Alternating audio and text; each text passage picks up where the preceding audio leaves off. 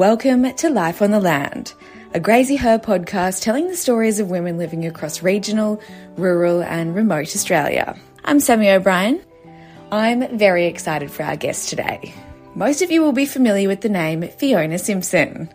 Serving as the first ever female president of the National Farmers Federation, Fiona has orchestrated remarkable positive transformations for the Australian agricultural sector. Originally from a property just outside of Armadale in New South Wales, Fiona met her husband in Sydney. The bright lights of the bustling city, a stark contrast to Gunnedah, where she and her future husband, a fourth-generation farmer, would soon call home. The fertile black soil of the Liverpool Plains is where they raised their two children, Tom and Jemima, and continue to farm alongside Tom and his young family. Fiona's grounded and affable nature positions her seamlessly as an industry leader, allowing young women around the country to envision a viable career in rural Australia and the agricultural realm. Fiona, I'm so excited to be speaking with you today. We'll get to your career a little bit later on, but first I'd love to talk to you about your early life and how you came to be where you are today. So let's start with where you grew up as a child. Yeah, and it's great to talk to you too, Sammy. I love listening to the podcasts and all the different experiences of people on the land. So great to be here. So I grew up on a farm, actually, just outside of Armadale in New South Wales. And I actually thought we were really remote. We were 15 kilometres out of town, so I thought that was really remote. But in actual fact, my dad was a farm manager for a very small family corporate company, so not our own. And we came to that farm when I was only about 3. And Dad then stayed till he retired at 65, and I'd gone and married and done all those things by then. So that was my home, and I knew it as my home. And it was always we ran it like our farm. That was a great family that Dad worked for. And we had a really happy childhood on the farm. And it was a sheep and cattle property. So we did all the things on the farm as if it was our own. We helped muster and stuff in the holidays and went into the shearing shed and did all that and used our horses to muster the cattle, worked in the sheep yards on our holidays, drenching and jetting and doing all those things. And so, and yet we were only 15 k's out of town, which meant that we could go in and out to school, in and out to sport. I was quite musical back in those days. And so I played the piano and the flute and went in and out of music lessons and had a really full life there with my mum and my dad and my brother Andrew. It sounds like something out of an Alison Lester book. It sounds beautiful. Well, at the time though, typical child, you don't really, looking back on it now, I think, wow, how lucky was I? How idyllic was it? We had the best of both worlds and, the farm. And because, we were actually didn't own the farm ourselves, sometimes that is a little bit easier and financially because you don't, if there's droughts, then you actually still receive the salary. You feel the drought like it's your own farm, but financially you're not quite as exposed as you are. And as I know now, owning our own farm. But no, looking back, of course, never appreciated it. But looking at it now, I think what an idyllic childhood. I used to get home from school, come on the bus, saddle up my horse, Fassie, and go for a ride. How cool is that? So pretty lucky, really. What would be your earliest and most fond memory of that time of your life? I think very much just the freedom. So, you could go out into the paddocks, you could go down to the creek, we yabbied in the creek, we saddle up the horses and muster. I loved working in the sheep yards with Dad, I loved all of that. And so I think those are the memories that I treasure, and just being able to wander around, really be pretty free range and do our own things. So that freedom is something I think that often, people on farms take for granted. When you start living in the cities and when you start being involved in urban areas and things, then that from something that's pretty special and definitely you get on the farms tenfold. Tell me a little bit about your own family, your 2 kids and your husband. Yeah, so my husband, Ed, and our kids, Jemima and Thomas. And Tom now lives on our farm with us, and his lovely wife, Georgina, who was an English backpacker and, of course, met my son and opted to stay. They have two gorgeous grandchildren, Florence, Floss, and Wallace, Wall. So we're all on the farm together, which is just so fantastic. And then Jemima, who's now married, an engineer, and lives in the Hunter Valley. And she has a gorgeous daughter, Vera, with another one on the way. So we have lots of grandchildren. They're all under 3 at the moment. And it's just a fabulous family time. And we all grew up, our family grew up on the plantation, which is our my husband's family farm. It's been in the family for nearly 95 years now. And so we had a very happy time there, and living with Ed's father and his Ed's stepmother. And then we've all, just sort of now done house moves, and, we all do that on farms as we move around and do different things. So it's been great. How beautiful that you've got your 2 grandkids living on the farm with you. That's very, very special. It is. And again, some of these things, I think on farms, you just sort of take a bit for granted that you can see family, that they can pop in at any time, and they do.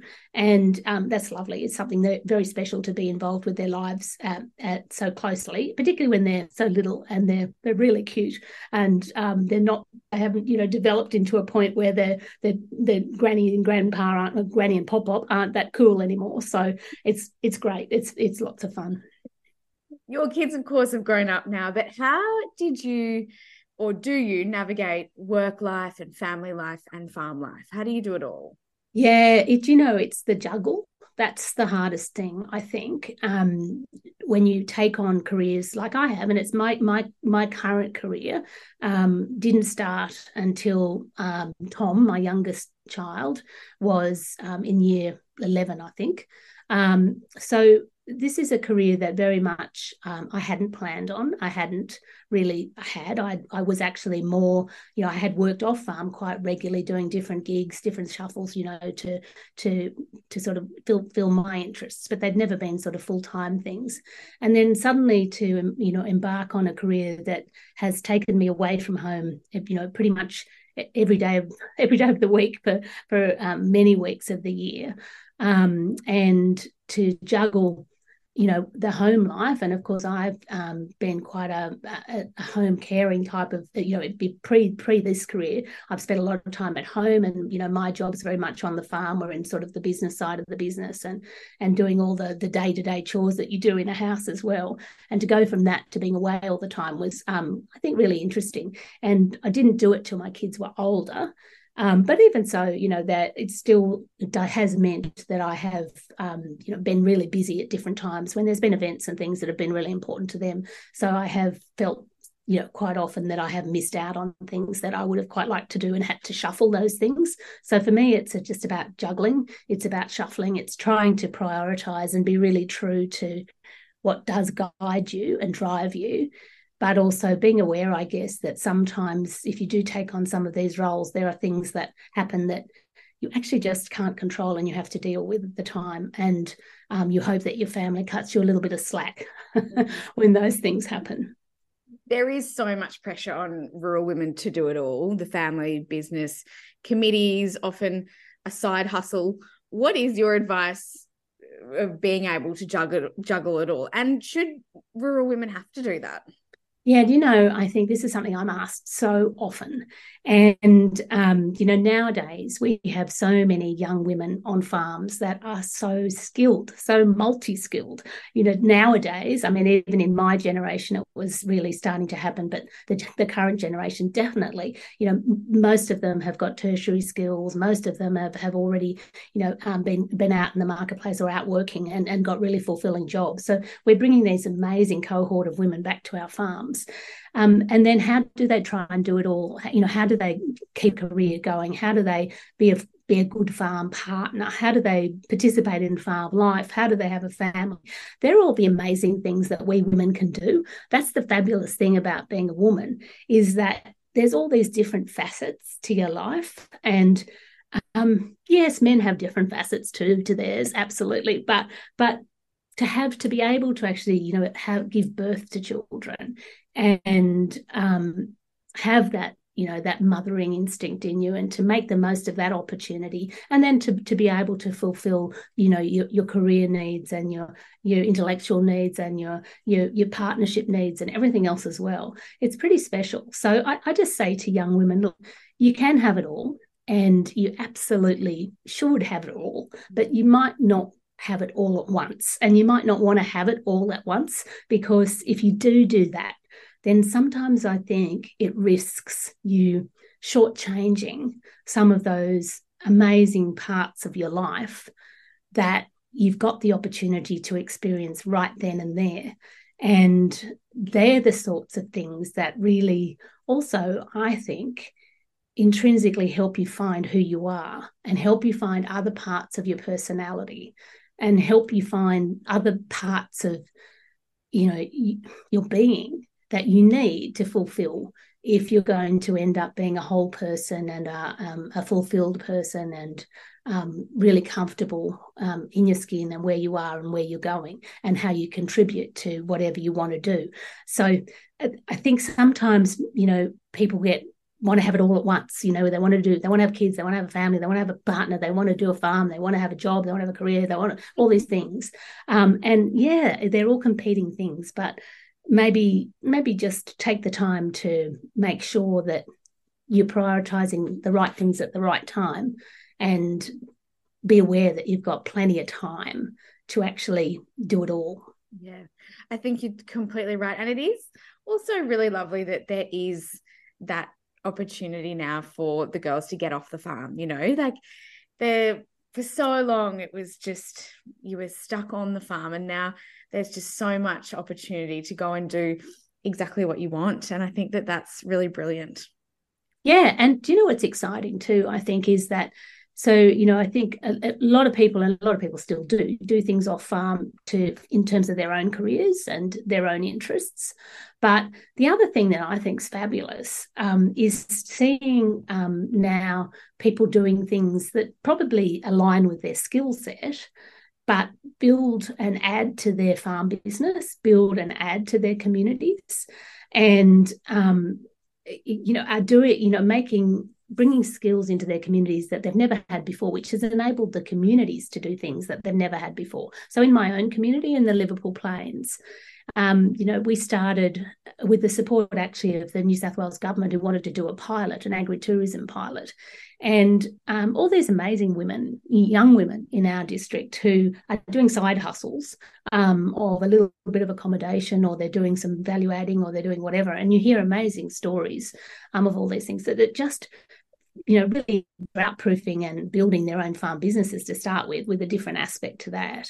And also then they're, really community adding and building their communities as well. And I just think it's fabulous to see women, young women too, a lot of them young women, stepping up and doing the side hustles. And I guess also a lot of the men also then stepping into the parenting role so easily as well, because in our day, that was, I think my husband always thought he was babysitting if he was looking after our kids.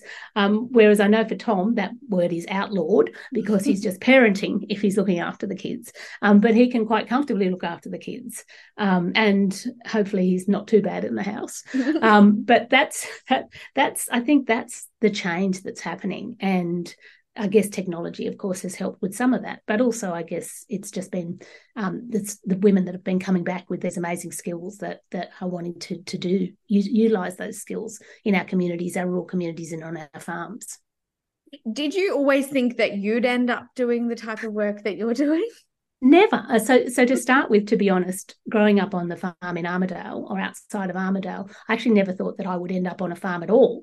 I thought, that farming, perhaps, even though I liked it, it wasn't for me. I thought I was going to be a city dweller. I liked the bright lights. I liked the career options. I liked travel a lot. But so when I met my husband in the middle of the city, that sort of ruined all that. And I had a big U-turn in terms of my career. But no, I think it's, it just changes all the time. And of course, my current career, or the one partly which I've just stepped out of, but other bits of it are still continuing. Um, I never ever dreamed that I would do what I've been doing. I would never ever have dreamed that I would have taken on the roles that I've just had. I never ever dreamed about being the first woman to do anything. I never dreamed about getting involved in farm advocacy groups. I never dreamt of any of that. And for me, it's just passion that really drove me to do what I do, and passion that's actually enabled me to have this most amazing journey over the past, oh gosh, nearly 20 years now. Was there a point in your life that you remember thinking, oh, this is the pivot, this is going to take me in this direction? Yeah, but I don't think I ever realised that it would be as big as it's been. And that moment was and I think most people know now that the reason the way I got involved was that I got involved in a community group in our community that was fighting coal mining on the Liverpool Plains, and the BHP was granted a coal mining licence, and Shenhua came closely after that, and the community were completely left out of that process and felt very strongly about the agricultural value of the plains and the water of the plains, and that agriculture hadn't even been considered. So we were formed a community group. I was involved in that. And I do vividly remember us all sitting around. So in actual fact, my father-in-law, who had been the mayor of Gunnedah for 12 years, came along and said to the group, look, you all very passionately believe what you believe. And in this room here, of course, you all are all in fierce agreement that you're doing the right thing. But if you really want to create change, and if you really want to influence opinions, you need to get out of this room, and you need to start working in places where you are going to make change and influence opinions. So you should be looking at local government. You should be looking at advocacy groups. You should be looking at any group where they can influence politicians. And so we all looked around the group, and we all divided it. We all said, okay, so who's got some spare time to go on council? And so I did. So I put my hand up. And then who's got some spare time to go down to New South Wales Farmers Conference? Oh my God, who would have thought of doing that? I did. So there I was. And that then launched me. One thing led to another.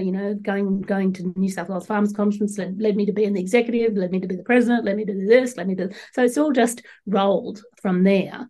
And that was, but I think it was probably the pivotal moment.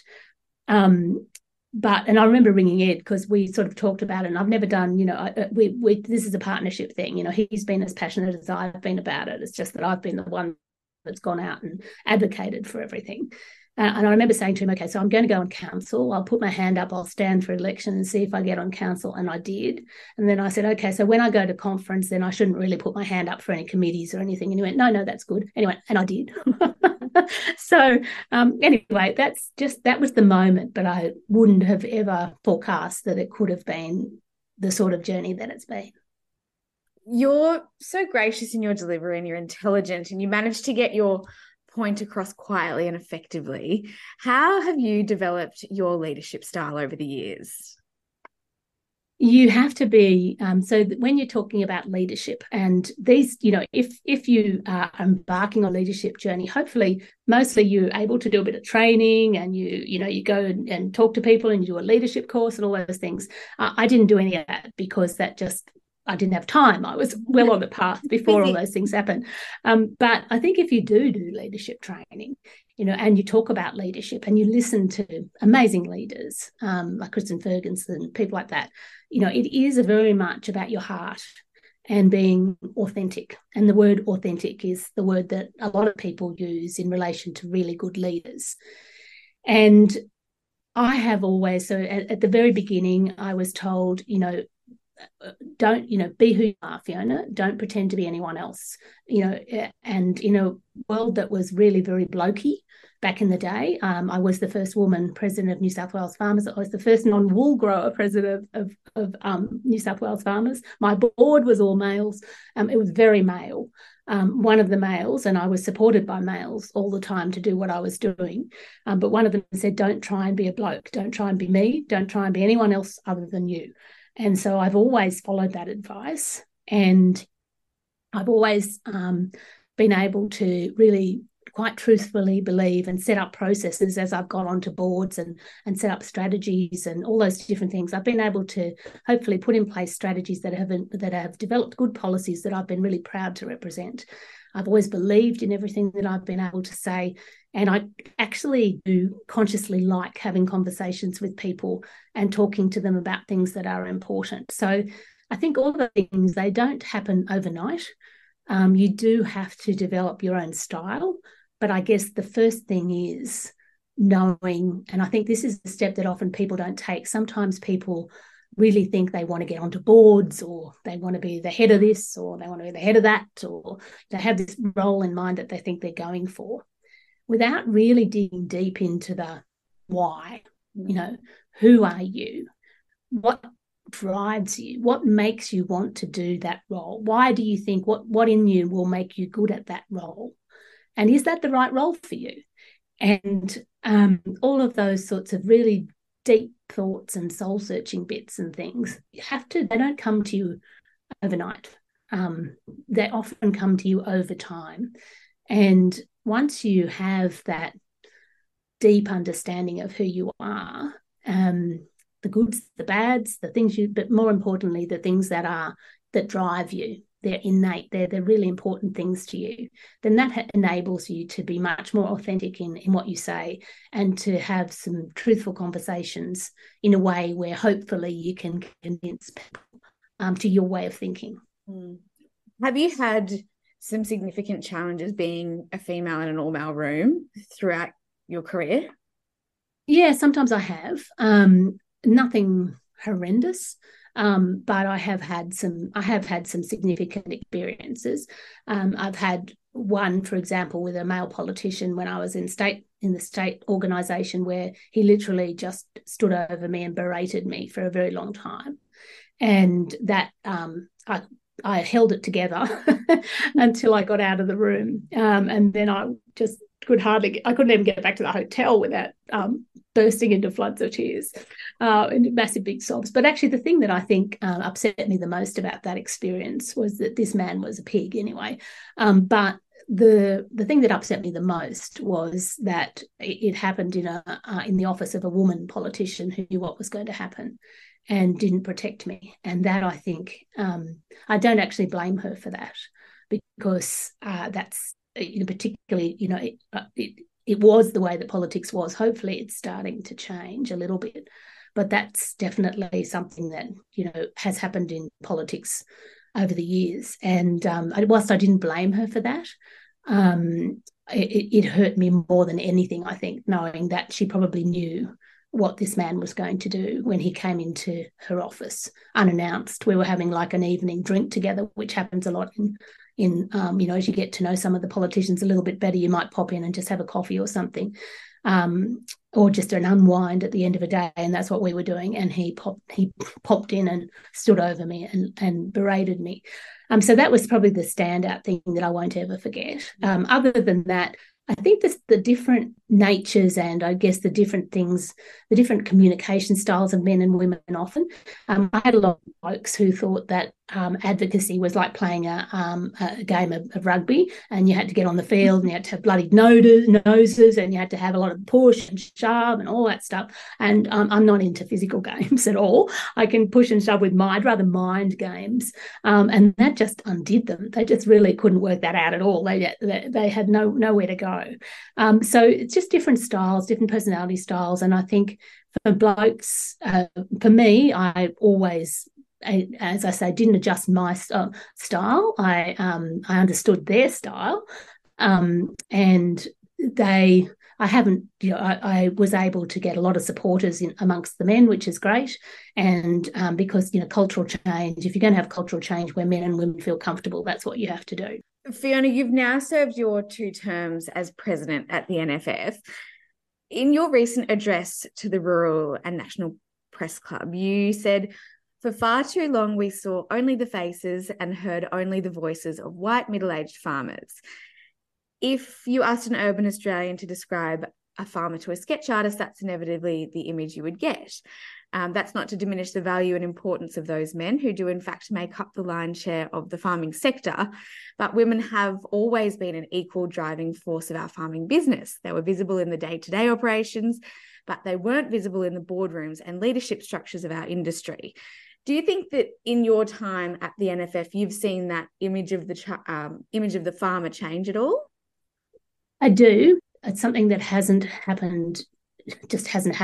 We've had to drive a lot of it, and it's somewhere where we've still got a lot of work to go. So I thought we were doing quite well. So it's something that we focused on very early on in my term at the NFF. And people, as the first female president in its 40-year history, a lot of people were saying to me, so what's going to be your legacy? And one of my legacies definitely has to be that there are other women now at that level, and other women that, it doesn't have to be the president, but there needs to be women involved at all levels of that organisation advocating, because that's what our industry is. It's women and men.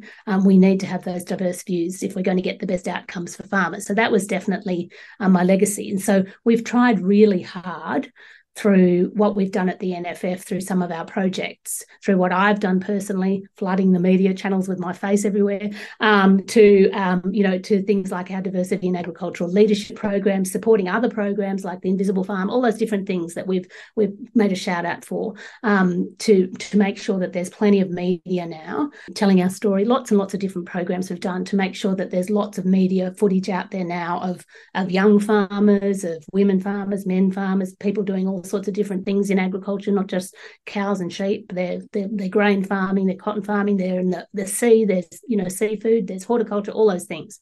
But then just the other day, this picture on the Financial Review of cattle that were in head bales, which was really a very strange picture to have there.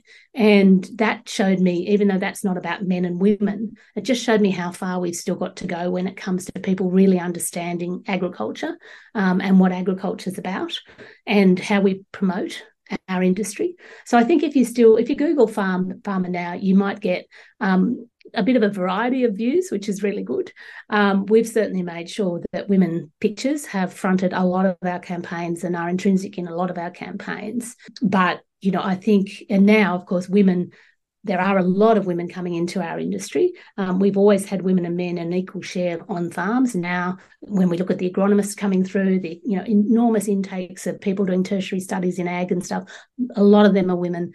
So it's really starting to change. But we've got to keep our eye on that and make sure that we continue to drive out the image of our industry. And how do we encourage more women to become involved in industry representation? How do we get the right people in there?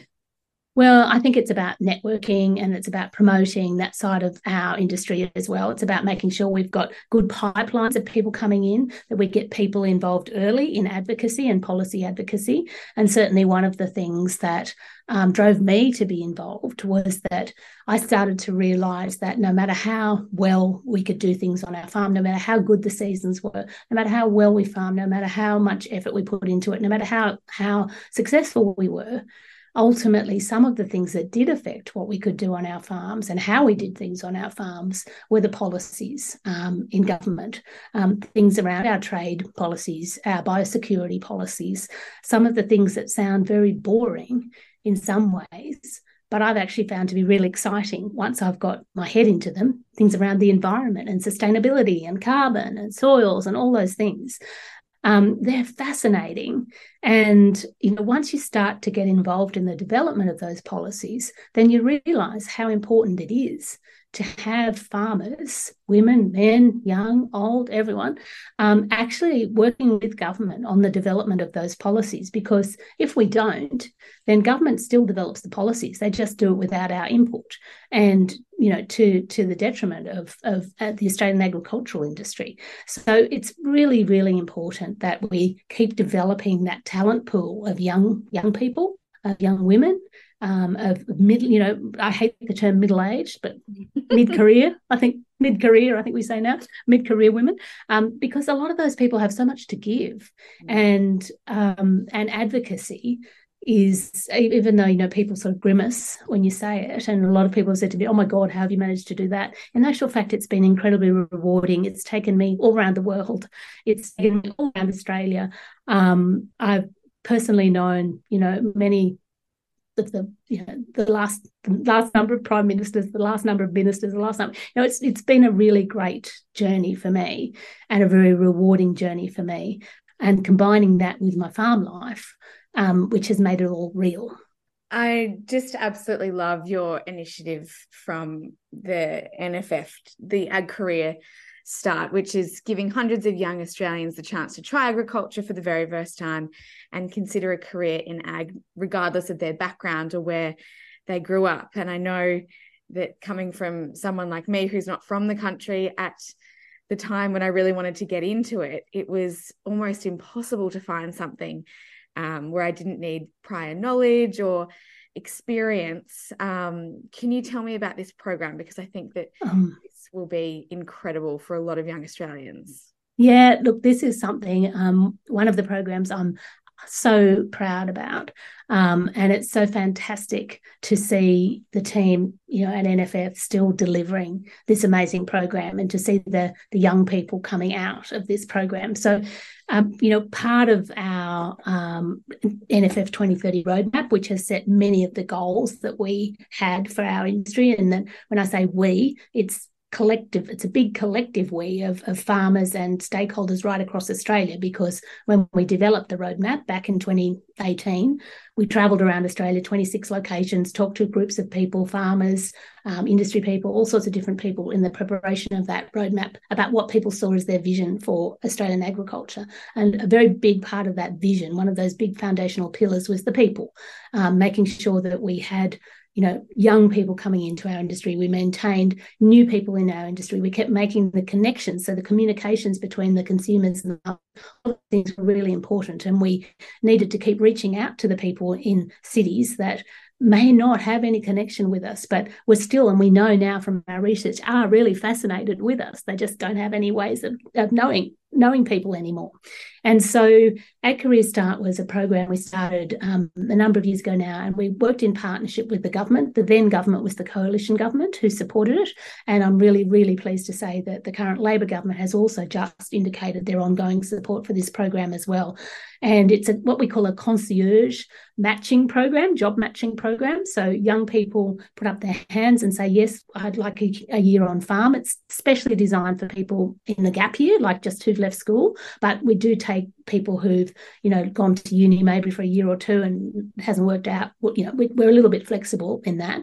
And then our team then works with those young people and finds out what sort of a farm they'd like to be on, and then matches them with a farmer who's willing to host those young people on their farms. And that's a variety of farms. We have, from right up in the top end in the territory to down in Tasmania, horticultural farms, dairy farms, cattle farms, sheep farms, grain, cotton, wool, you name it, they're on there. First year we matched 50, last year we matched 75. I think that's hundreds the next year. And gave, really give them a great experience of our industry and what's like to be on a farm. And at the same time, we train them in terms of, offering them some of the OH&S stuff. There's quite a sum of money they can use for training. And it's just so fulfilling to see those young people now actually going on, nearly all of them, to be honest, going on to a career in agriculture. And that's just so, so, so exciting. And the farmers too, who often have trouble finding, young people who want to come in. A lot of farmers are saying, we're happy to share what we do. We're happy to share what we do, but how do we find these young people? And might have had some bad experience just putting out ads and stuff themselves. And so to give them the support of our team as well as they're working with the young people, is give the young people support, take the young people off and they go off to big conferences like Cotton Australia or Grain Growers Young Leaders, all those different things. It's just a completely fulfilling program and I'm so excited about it. So you've had a brilliant response from all of the participants. Yeah, nearly all of them. And there's some, I can't off the top of my head remember, but the first year I think they all went on to stay in agriculture. I think this year it's something like 97% or something like that. Wow. We've had kids change changed track completely. They've been enrolled in, things like environmental studies, which of course is very important to farms, but they've sort of swapped that to combine it with an agribusiness focus as well. So many of them have been asked to stay on in their roles. Some of them have, and it's just great. It's much better than Farmer Wants a Wife, because it's actually giving kids careers and connections. And in these days we used to have, back in the day, we all had aunties and uncles and stuff that lived on farms if you lived in the cities, or if you lived in the farm, you had cousins in the cities. We don't tend to have that as much now. We're a really urbanised community. We have lots of people who've come and started to live in our country from elsewhere. And so it's really, really important that we keep making those connections and offer young people a career in our industry, because we all think it's so exciting. So that's great. Well, that's brilliant. I'm very excited about that program. I think it's absolutely fantastic. Now, NFF is one of many industry bodies, and all research points to farmers and producers sometimes being a little bit confused about that. How do we ensure cohesion between these groups to be better represented to government? And do you think perhaps we need less groups? Yeah, look, this is one of the very vexing issues. So as I've said, I am so 100% supportive of advocacies.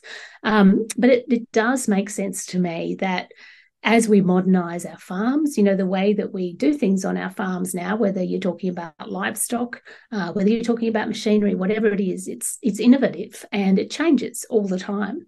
So it would make perfect sense to me that our membership bodies should also, change and innovate and modernise over time. And I'm a huge supporter of the unified voice, which is what NFF's constitution, what its modus operandi is. It's to bring diverse voices of industry together and to talk to government on issues that are common to them in one voice.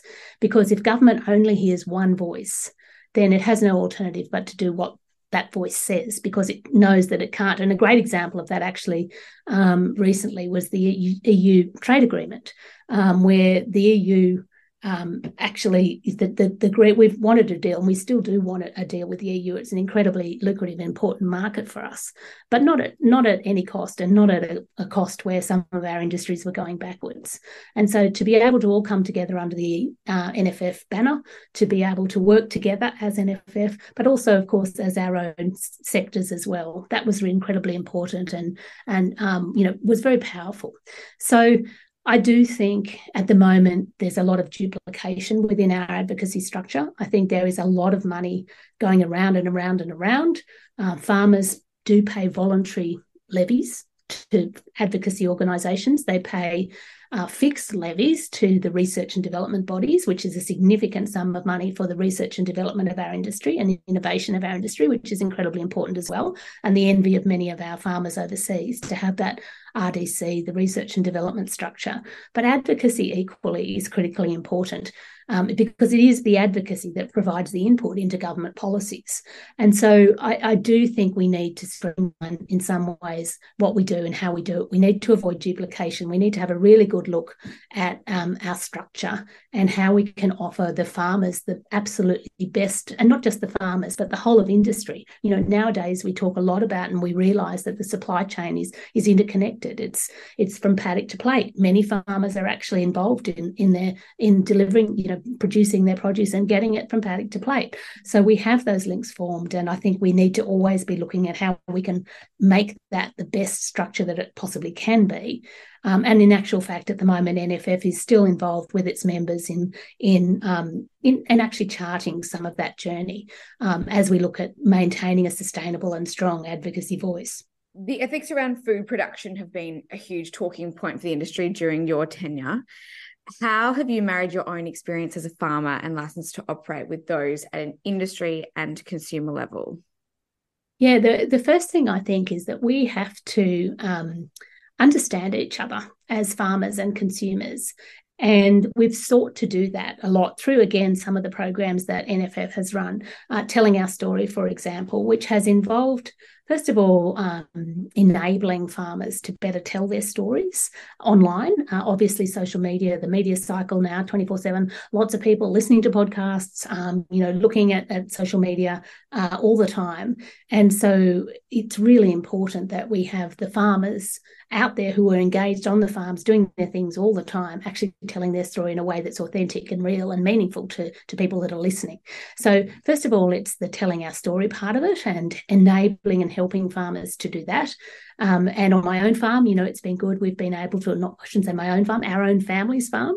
I always get into trouble for that. On our own family's farm, we, have opened the gates on our farm too, to agritourism, to lots of different visitors from boards, different countries, ministers, that sort of thing, have all visited our farm as well. And it's been featured in a lot of different social media campaigns and things.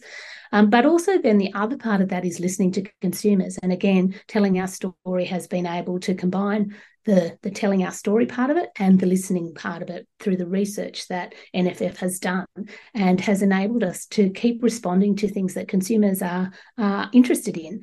There's a huge thoughts. I think some farmers out there tend to think that, consumers hate them. They hate, because you get some of this particularly greenwash things coming through, and things that where it might look like that people are just out to get farmers. Well, in actual fact, when you do the research, they're not.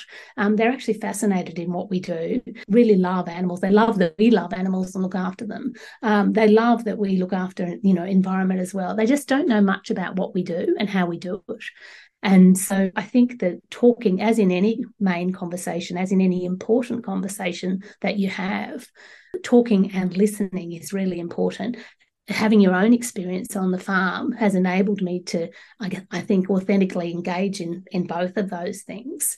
And it's incredibly important that each and every person out there is taking personal responsibility to take on their share of the talking and the listening, if we want to keep promoting our industry, keep promoting agriculture, keep attracting people to our industry, keep growing the best and the brightest of everything, whether it's food or people, then we need to do all of that and to keep sharing our own experiences. Fiona, what achievements are you most proud of through your time at the NFF? Oh, so there's a few programs there that I am absolutely so proud of. The Ag Career Start, which is one of the ones that we talked about already. The 2030 Roadmap, which is, I think, what really galvanised people around our industry, really galvanised stakeholders, really galvanised the government to start looking at agriculture really seriously, and our own goals that we've all set ourselves with KPIs attached. That's a huge one. The Diversity in Ag Leadership Program, again, it started with the legacy that I wanted to leave of women in leadership roles, and it involved me knocking on doors to start with to get companies to buy into it, to put support the program and bring women together. And it's now gone on 6-7 years down the track, with well over 30 participating companies and a fantastic alumni that are taking on jobs all over the place. Those sorts of programs for me, just the young leaders programs, there's lots and lots there. Most of the programs I think that I'm most proud of are the people programs, and satisfy the goals in our industry around culture. I do hope that I've changed some of the cultural aspects, particularly of NFF and the way that it does business, to make it less confrontational, less political, more about advocacy, more about promotion, more about people working together for the good of industry than any division. And by nature, I'm a consensus builder, and I'm collaborative. And I guess I am really proud of some of those changes, and the team that's in NFF now that lives all over Australia now, that are actually delivering some of these amazing initiatives on behalf of industry. So many women in ag do look up to you. Who do you draw inspiration from? Yeah, it's an interesting one, isn't it? I tend to draw inspiration from all sorts of different people for different things. So not just one person for that I look up to, absolutely, but for different people like different things, and it's often people that are current in what in who I'm talking to or what I'm doing. People that I've said, I probably won't name people because I think I'll start leaving out people and that will get bad. But I think, from women and men, from deep thinkers, from people that are engaged already in what I do, and people that I are already in my tribe that support me every day, and people who I think most importantly are authentic about what they do and can bring different things into what they do. So I also, it's an interesting thing, but one of the things that I draw strength from is I just draw strength from nature, and being outside, looking at colours, listening to sounds, being my own self. And that's where I draw my most strength from is my inner strength, and just being alone sometimes in an amazing, outside, I'm able to appreciate that. But yes, inspiration comes from a huge variety of different sources. Would you have any advice for your younger self or young women in ag in general? I think young women, first of all, you have to believe in yourself, and you can do. I was always told as a child that I could do whatever I wanted to do, and that advice has really stood me in good stead. And I've always believed that I could do anything that I wanted to do, even though sometimes I haven't always felt that, and I've needed to explore a little bit further to actually find that strength or what has driven me. But I think it's so exciting now to see young women. I'd never really thought, and a lot of women in my generation didn't really think that a career at ag or staying home, or for me, because Dad was a manager, then probably staying home on the farm wasn't really an option anyway. My brother did develop a fantastic career in corporate agriculture. But I think, my advice would be, and I think it's so good to see now that agriculture is a career for you and can be a career for you. And but make sure you take the time to find yourself and find out who you are. Never listen to that little voice in your head, and just keep pursuing what drives you. Now that you've served your 2 terms at the NFF, what are your plans? What's next for you?